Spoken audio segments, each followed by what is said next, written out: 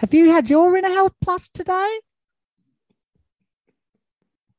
Welcome to the Night Shift Football Podcast. We're here to talk about football. Not health. Funny that. We'll just get straight into it, I reckon. Did a big intro last week, so no need for one this week. Tommy's on the other side of the interwebs as usual. Lockdown over there, buddy. How you doing? Yep, coming to you live from Casa del COVID in the idyllic West Lakes foreshore. Just enjoying watching everyone have fun in my lake at the moment. Well, your lake. It is my lake. Yeah, definitely. While you I contribute away like to my, a princess in a tower. Oh, that's a good descriptor. I should get up on the balcony and lower my COVID infected. Lower your locks. Lower your locks down. Do you want to jump straight in and talk about the OG Derby? We had two of them in a week. We briefly talked last week on a little one about the FFA Cup game where we just kind of rambled nonsense like we always do. Should we do that again, but for the game that was on the weekend? I thought we made some really well-constructed points considering, we didn't watch the whole thing. And we also didn't watch the whole thing of this one.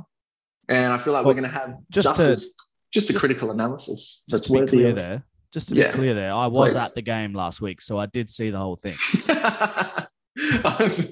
Okay, I was speaking just for me then. I guess I'm the one that stopped putting the work in. Yeah, this week, obviously, very different schedules. It was tough to catch a minute of footy. I saw most of the second half. What have you got for us? Utter disdain for the referees, the VAR, the Melbourne Victory crowd. Just the regular stuff that comes out of the OG Derby. Yeah, I feel that. We're going to disagree on some points, I feel, definitely. Yeah, we did. Yeah, we did. Sure. We'll make it as heated as we possibly can. No, we will not. No, nothing manufactured, though. I may take it yourself. At the end of the day, it's a point away to the top side, I guess. No, we agree on that. I was pretty stoked. I think we said in the Wednesday pod, I was cautiously optimistic that we could get something out of that. And to actually come away with a point, I think is a massive result for us, to be honest. Yeah, I'll take it for sure. I did have my confidence can be seen in my bet slip where I had Melbourne Victory -2. I needed Melbourne Victory to win by 3 for my bet, but I'm glad they didn't win at all. We'll take the draw. A little bit to like, a lot to not like. Again, just another Adelaide performance where we don't really create. We kind of create half chances here and there, I guess. It looked like there was definite direction to take more shots, but just because we took more shots doesn't mean we did any better in front of goal. There was an insane amount of shots off target in this game from both teams until the last 10 minutes where it all lit up. Yeah, just like the entire game, one shot on target from each side in a 1-1 draw. Yeah. But there was Melbourne Victory had 15 shots to our 10. So very, very off target. Maybe we should get Blackwood in around there. He'll do good. Blackwood, a man known for taking the gilt edge chance.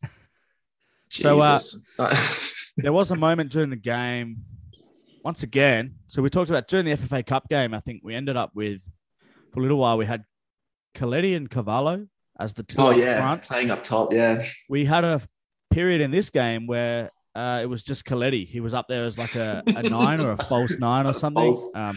A false 6 playing up top. The little midget was up there, I guess just taking up space, having a defender mark him, I guess. But being a menace mentality. I don't know how menacing Joe Coletti is as a striker. I would worry about my ankles around him, and that's about it. He works. And I mean, there's maybe one really, tactical deployment that you could do with him up top, and that's just to basically chase. And that's what we did, I suppose, in the FFA Cup game, where our pressing intensity was what really brought them undone. There was a little bit less of that, I thought, in this game. Melbourne just looked undercooked at the moment. Why were we even in this game? We had a flurry of injuries, and I don't know. They never really, apart from that D'Agostino absolute bullet, there wasn't too many times they cut us open and looked like they were going to score. Yeah, for sure. They didn't look very dangerous. It took the dagger bullet, like you said. Great goal, by the way, Great D'Agostino. goal. A Yeah. guy who he barely got a touch in the game previous at High Marsh during the week. But then this one, I don't think he didn't look super good or like dangerous. He just had that one chance where he just made the most of it. Banger. Um, Yeah, chalk that one down to just good goal. yeah, but Melbourne overall didn't look like they were killing us. They didn't look overly dangerous. Uh, the downside, I guess, at the other end, we don't look overly dangerous either. But it did feel like we were the one that it did feel like we were on our way to getting an equalizer if we just take one. And we did equalize twice. Yeah, twice. I mean, it always takes two when you come up against some teams in this league, as West Sydney found out against Melbourne City. But I just, are we going to talk about the disallowed one first? Yeah, let's do it. I don't know. You tell me what you think, and then I'll tell you why you're wrong. I mean, okay.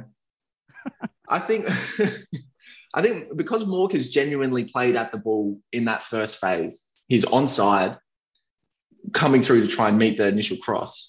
When he is in the second phase, which is when Yavi dispatches it into the top corner, he's immobile. He's not a factor in the play.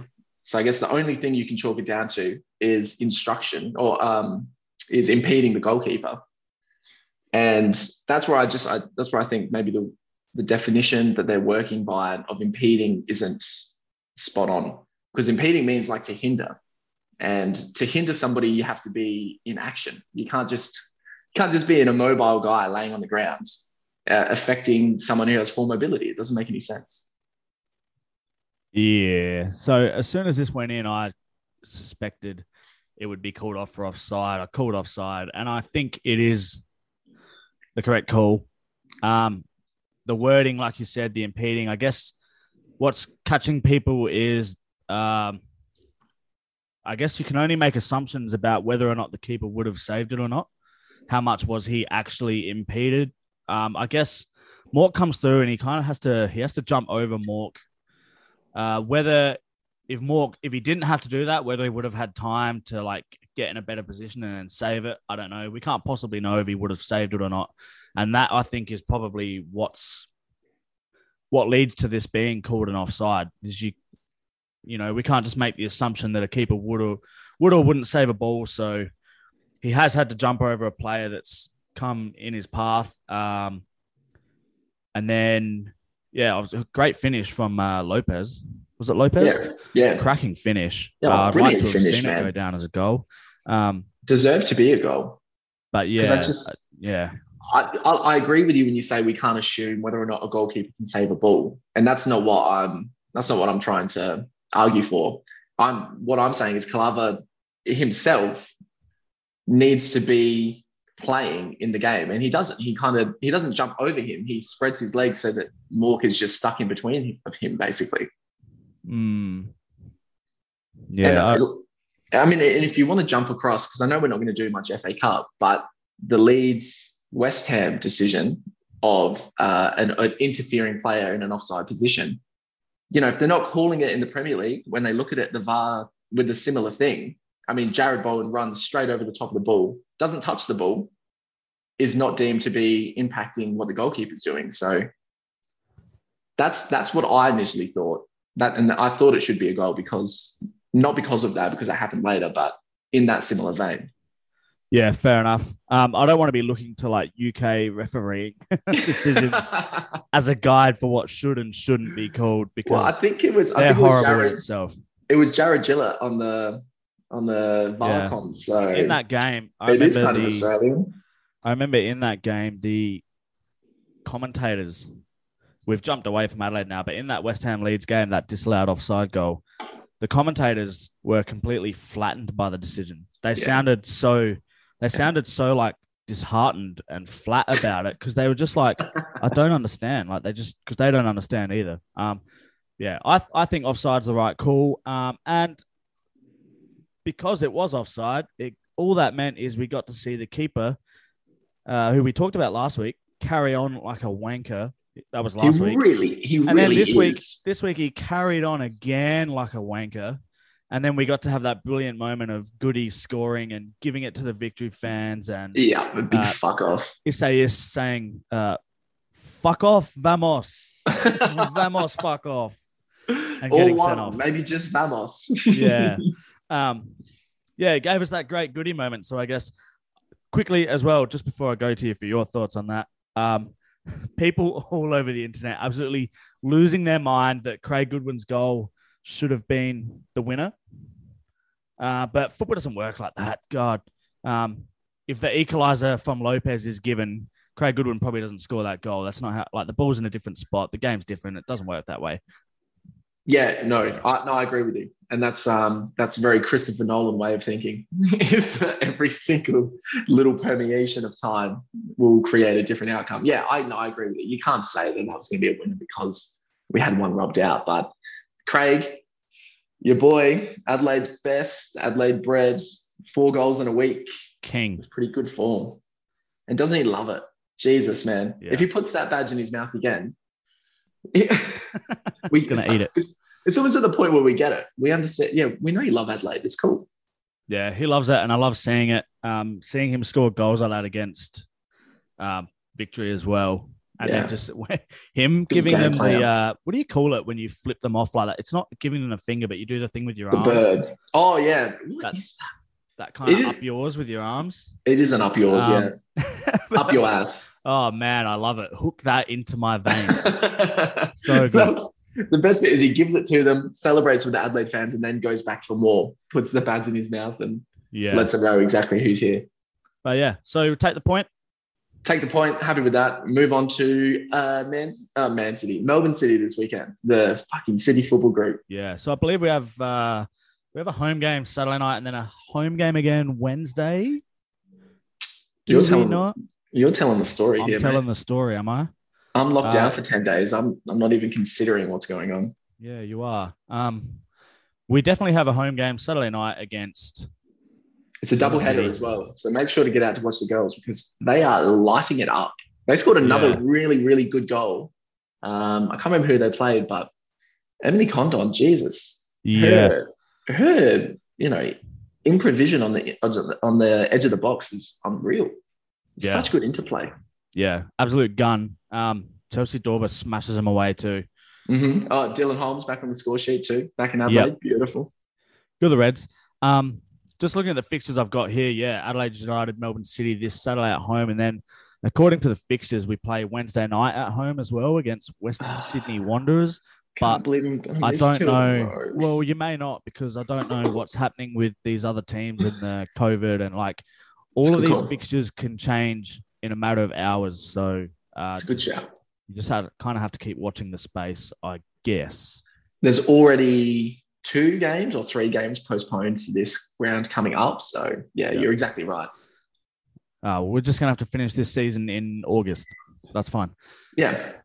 I don't mind it. I just want to talk quickly. Nothing else happens in August. Yeah, go on. I just want to talk quickly about he's copping some criticism this week for he got sent off. I understand he didn't have a great game on the weekend, but I saw a couple of I guess we call them. Should we call them rival football pages? Every time. In Adelaide, it's just a bunch of other in guys. Adelaide, just maybe not. I thought you were going to talk about for fuck's sake or something like that. Nah. I'm talking about All right, no, fuck these guys too, rivals. No, they're okay. It's just I read an article.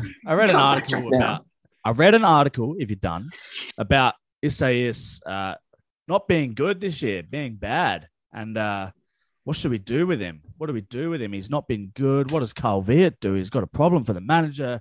I just thought it was a load of rubbish, really. I think Isaias has been excellent. I'm not going to go as far as excellent. I think he's been okay. I think there is definitely a down. There's a downfall to the one day Isaias pivot. That may be more down to Carl Viet's tactics and the way that we set up with 2 rotating DMs like that, and we leave the other central midfielder so exposed, and this is probably where our lack of creative ability comes from, is the persistence with these two at DM. But then you look on the bench and you think, oh, who are we going to bring on instead? Like Dorigo's a similar player, but is he more creative? I don't think so. That's the thing. It all comes back to not having creative attacking midfielders. In most of the games that we've seen, especially the ones we've seen live, Isaiah seems to run the show. He kind of dictates the ball where it goes. The problem is his influence is limited when he's not got anyone to feed the ball to that's going to create any more of an opening. We see it so many times. We are really good at keeping the ball and having the opposition camped in their half, but they just look comfortable sitting there while we knock the ball around the back, and then we give it into Izzy, and he turns around, he looks for someone, tries to move. There's just not a whole lot going for him. But I think he's been really good running the show a lot. He didn't have a great game against Melbourne, fine. But I just wanted to talk about that because I really like Izzy.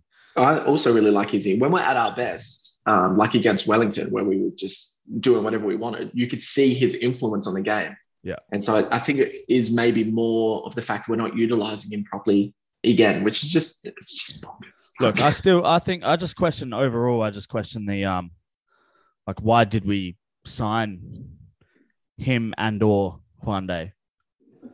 Like, did we need them both to come in? We don't need them both. When we've got Dorigo there, when we need probably a fullback, when we need probably an attacking midfielder, maybe a striker, just seemed bizarre. Yeah, but this is the cards that we've been dealt now, so we got to roll with it. And you got to cut one. I think you got to cut one to move forward. Yep, fair. And it's going to be one day. I'd probably be playing one day at the back over bloody trap. This is the thing. I like the idea of one day playing centre back. Yeah, we spoke about this before. He wasn't great when he did it that one time, but if he does it more, I think he'd become more accustomed. I think he'd be fine. I think he'd be better than Chat there. For sure. And that was another good point about the Melbourne game. Really good to see a couple of new boys come off the bench and make their debuts. Bar, obviously, and Irakunda as well. Yep.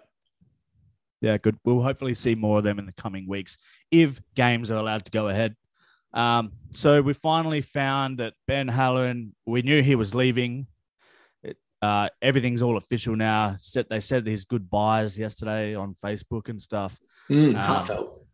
Heartfelt. Adelaide's his club, apparently. Is the club for him. All right, mate. His only club. What do we think, on reflection, Ben Halloran's time in an Adelaide shirt? Where do you stand? I would give him a very strong 7 out of 10. I don't think he's been the superstar that potentially he should have been. I think he may now actually be at the peak of his powers, and that's when we're losing him, which is probably the most distressing part, because we spent a lot of pods last season really ripping into Halloran, saying he needs to, especially because he's a senior player and supposed to be one of the best players, actually lead from the front and perform every week. And now he finally does it, and he takes a big money move elsewhere. Yeah. Well, I think that kind of reflects his time at Adelaide United. Not really, he starts stringing together a lot of good performances and playing really well, and he gets the move straight away. Yeah, so, and takes it. Runs. This should have been, I don't know, this is what I hoped from him in his entire time with Adelaide. Yeah. I would probably give him a 7 as well. I wanted to be harsher and give like a 6.5 out of 10, because there were lots of periods where he was just rubbish and not effective, doing the job you'd expect him to do, not being effective, doing that thing where he falls over every time he goes shoulder to shoulder with someone, or just shit like that.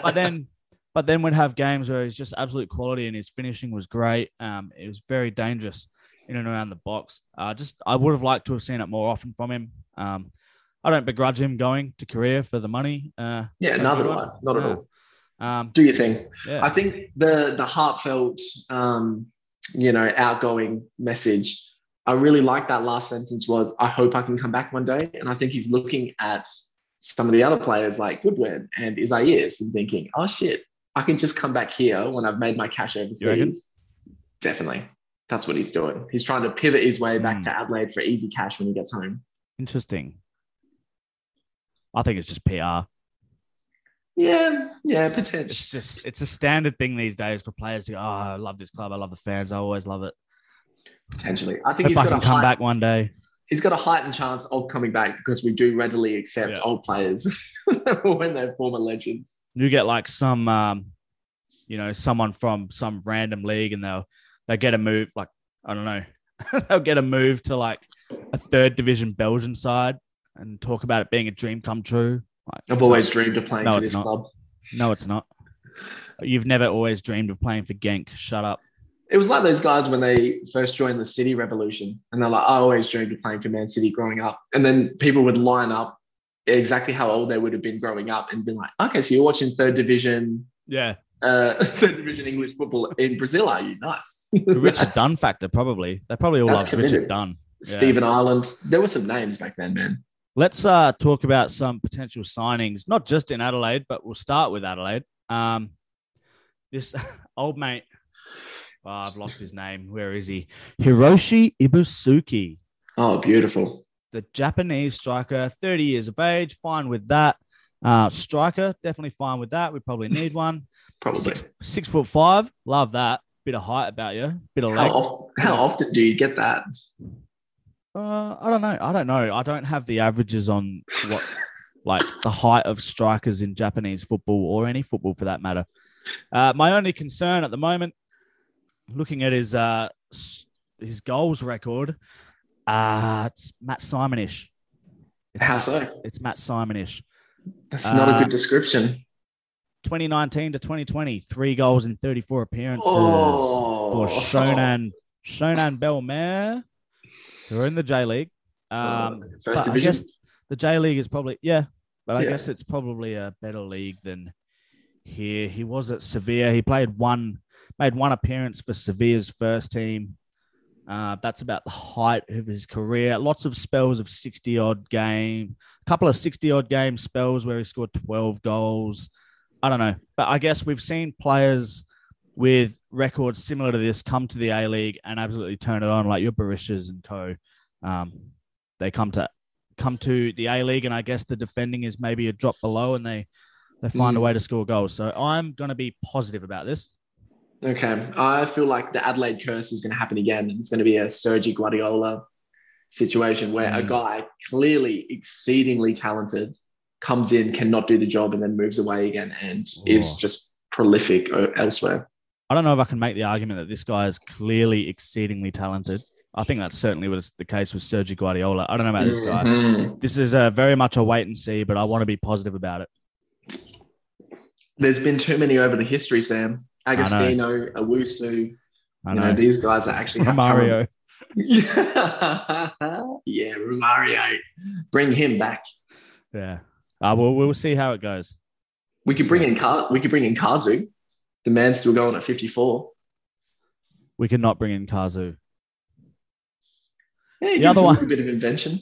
The other one that's been talked about a lot. I don't know if there's been any progress on this, but Diego Castro. Well, I hope not. Personally, I hope not. Yeah, I'm glad you say that because I'm in the no camp as well. There's lots of yeses going around. More than I thought, Yeah, I do. The points people are making about being in the pro Castro camp, I do get it. I agree with their points. Yes, he would be great in this side right now.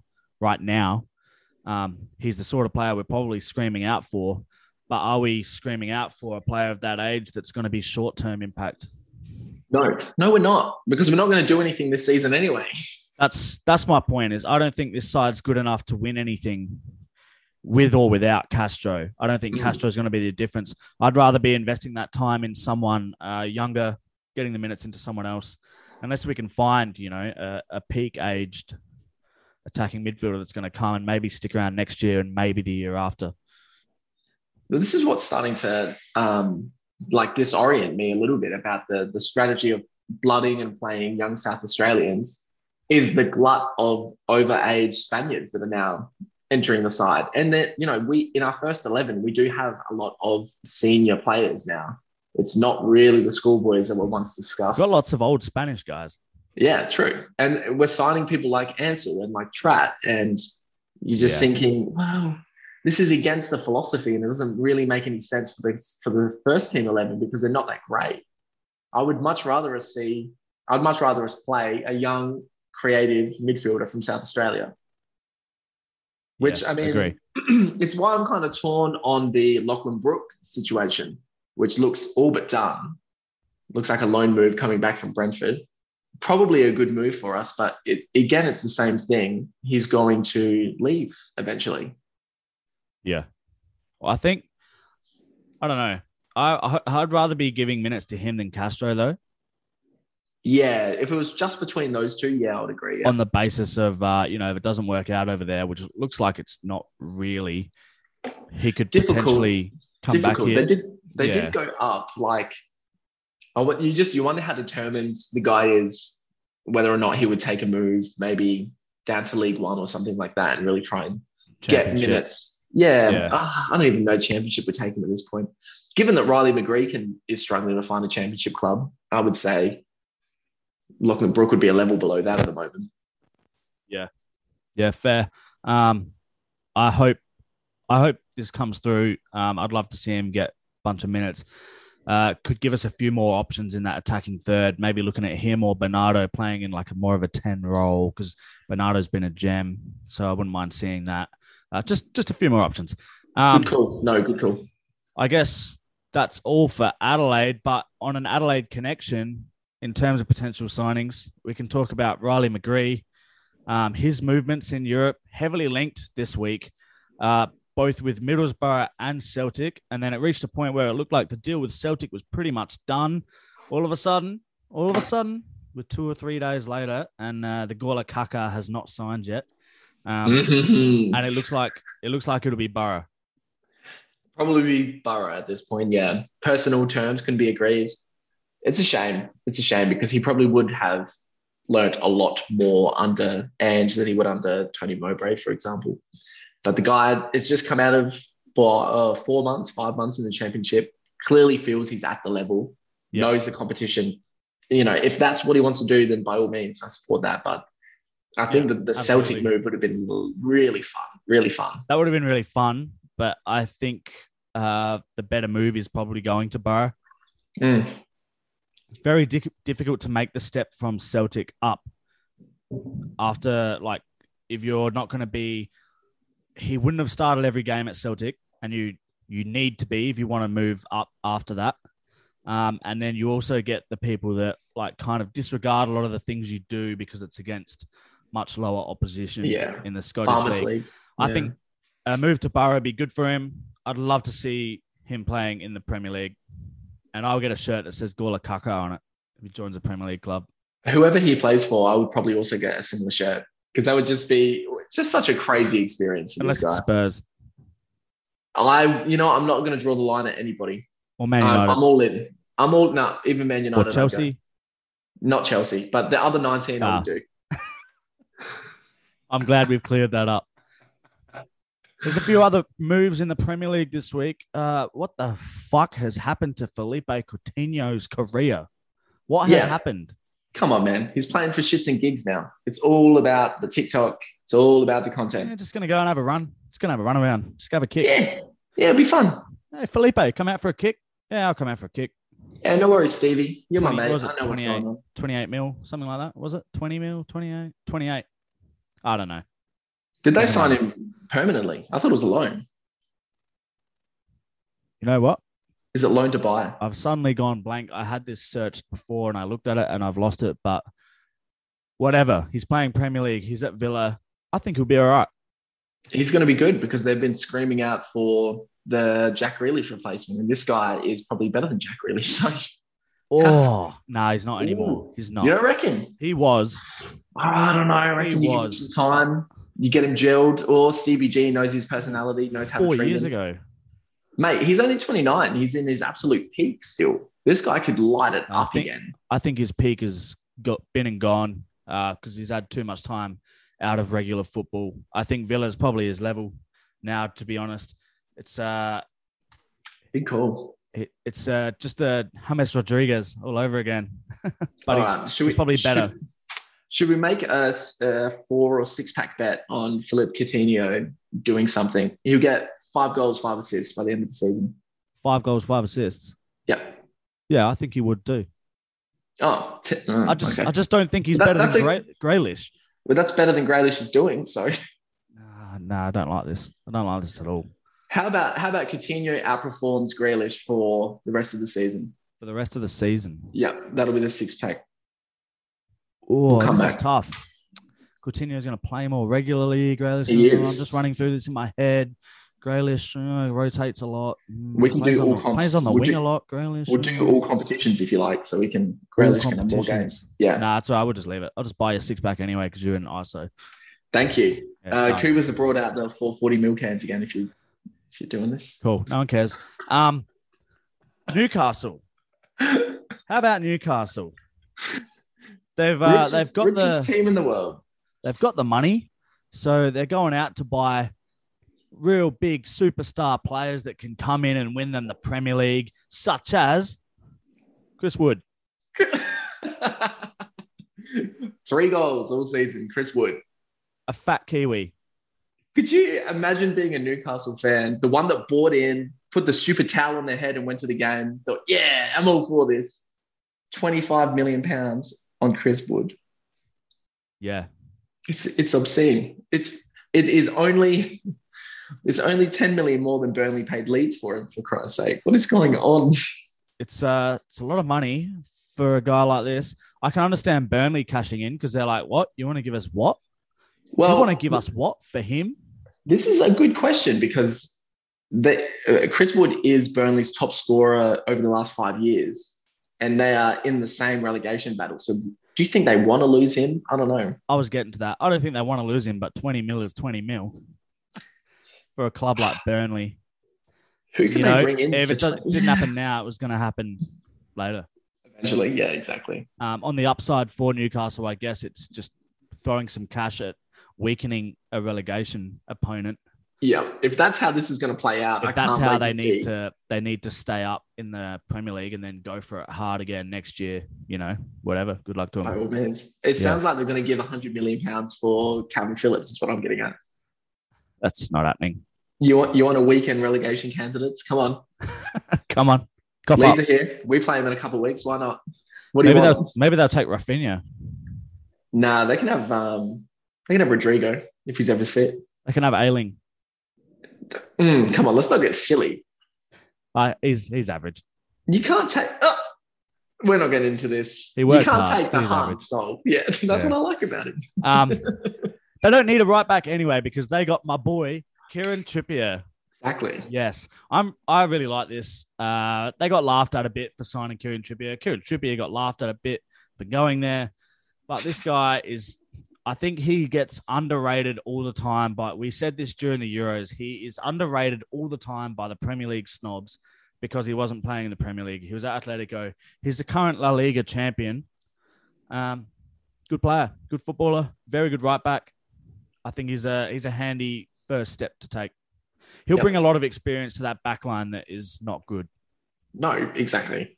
A little bit of just structure and cool-headedness and experience. He was playing pretty much every game for Atletico as well before he moved. So that is a good signing for Newcastle. Worlds above Chris Wood up front, I tell you. Yep. I remember I read something about Newcastle closing on someone else now as well. And it was someone equally as average as Chris Wood. And you just wonder, is this how the transfer window is going to play out for these guys? Can't recall. I've done some... can't recall. No.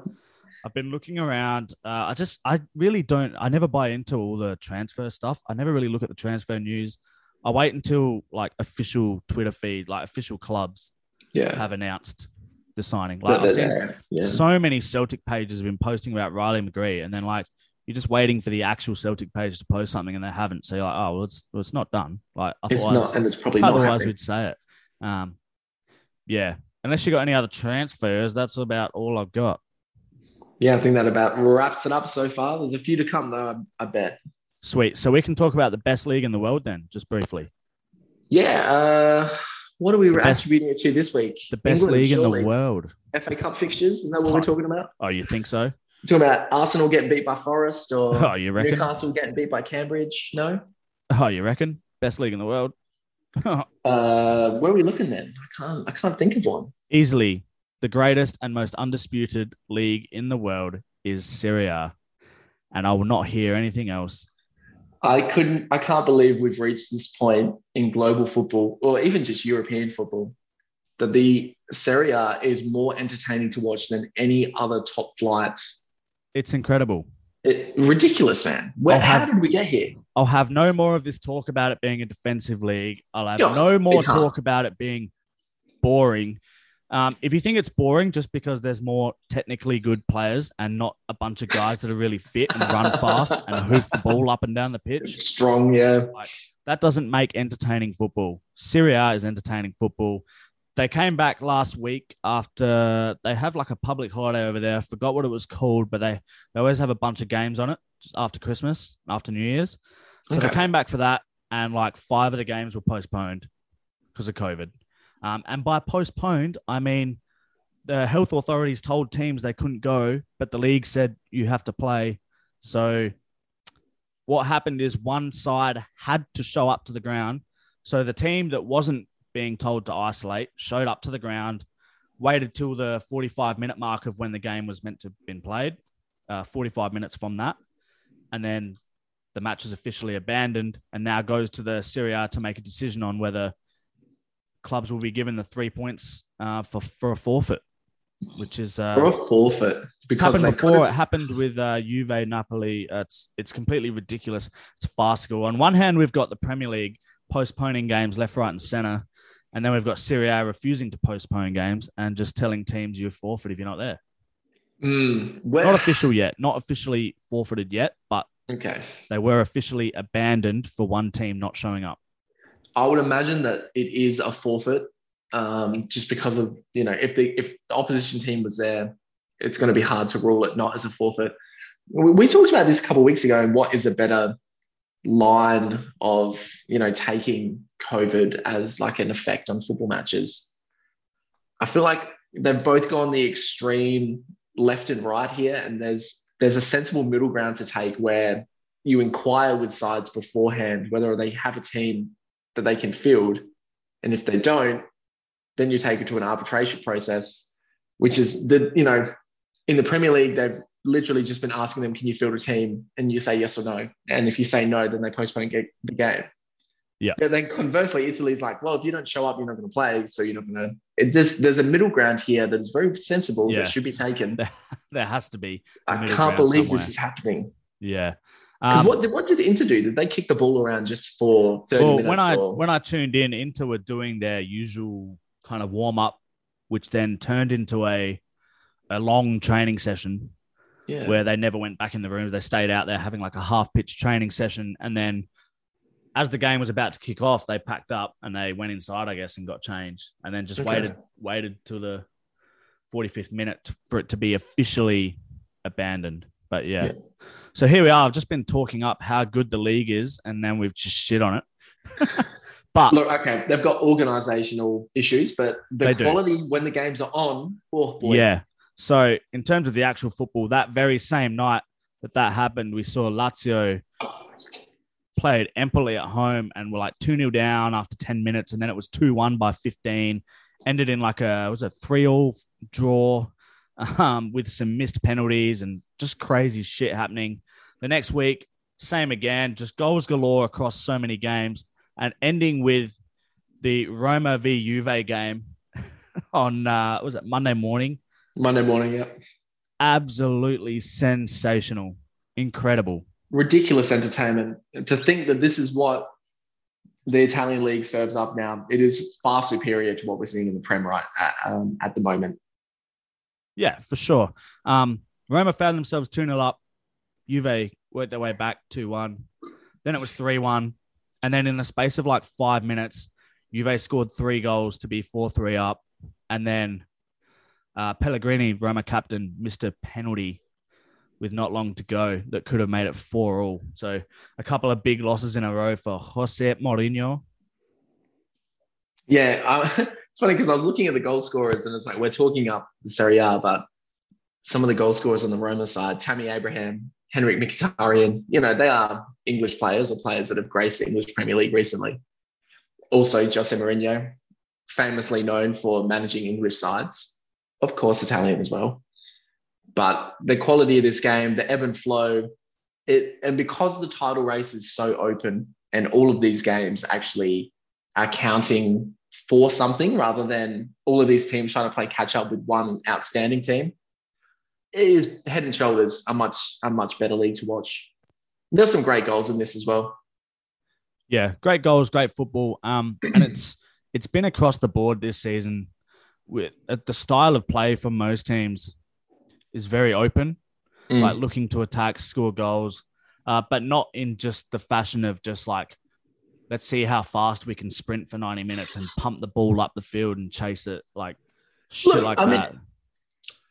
Look, I enjoy the athleticism of the Premier League for sure. But like you said in your intro for this, the technical aspect of the game and the coaching as well is just, it's another level. And I feel like it is more even from top to bottom. You always used to say the Premier League, anybody can beat anybody. That's not true in the Premier League. Norwich is not beating any of the top 6 teams. Neither is Watford. It just hasn't happened this season. Neither of Leeds.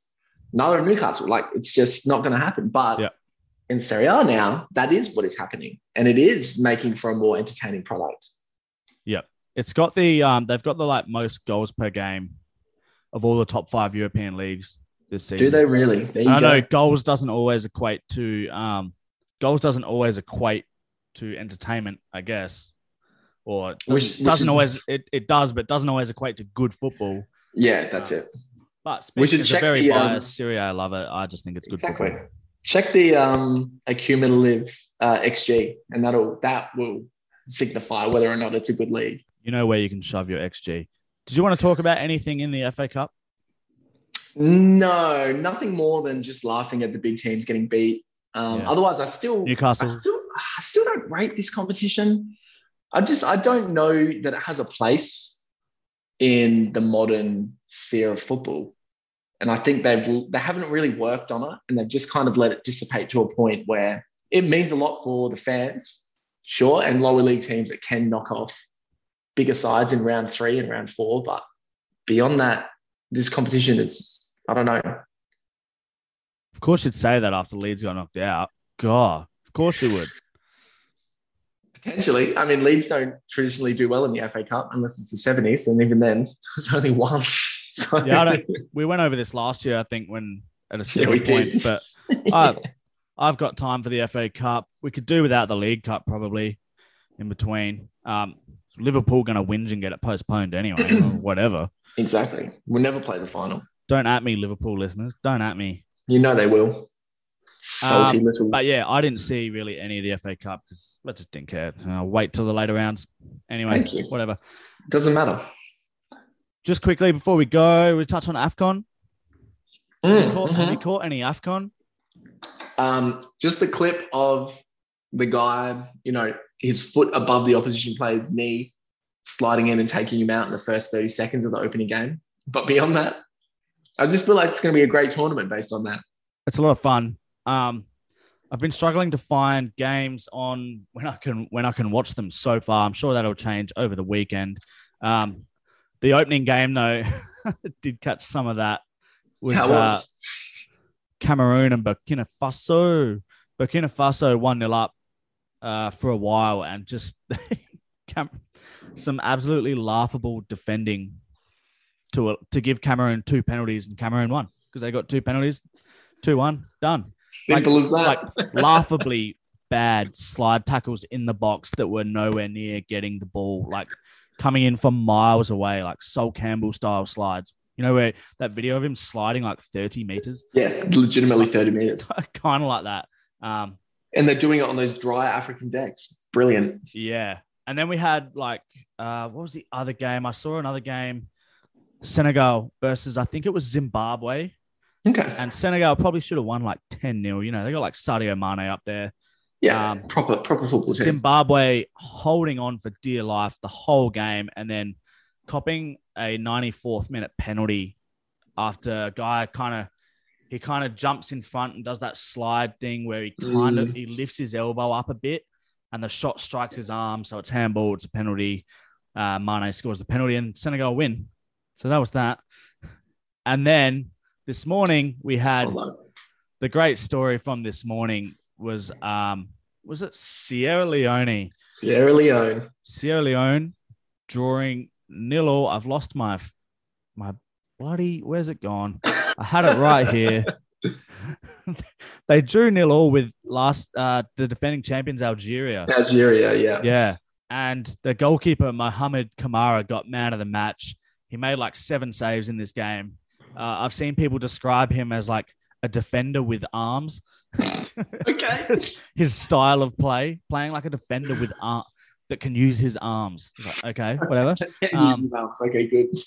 But it's just a nice story because obviously Sierra Leone are not really a renowned footballing nation, and up against the defending champs Algeria to get a draw in the first game. He got man of the match and broke down in tears afterwards. He's 22 years of age, young Mohamed Kamara. So that's just a nice, wholesome story to finish on this week.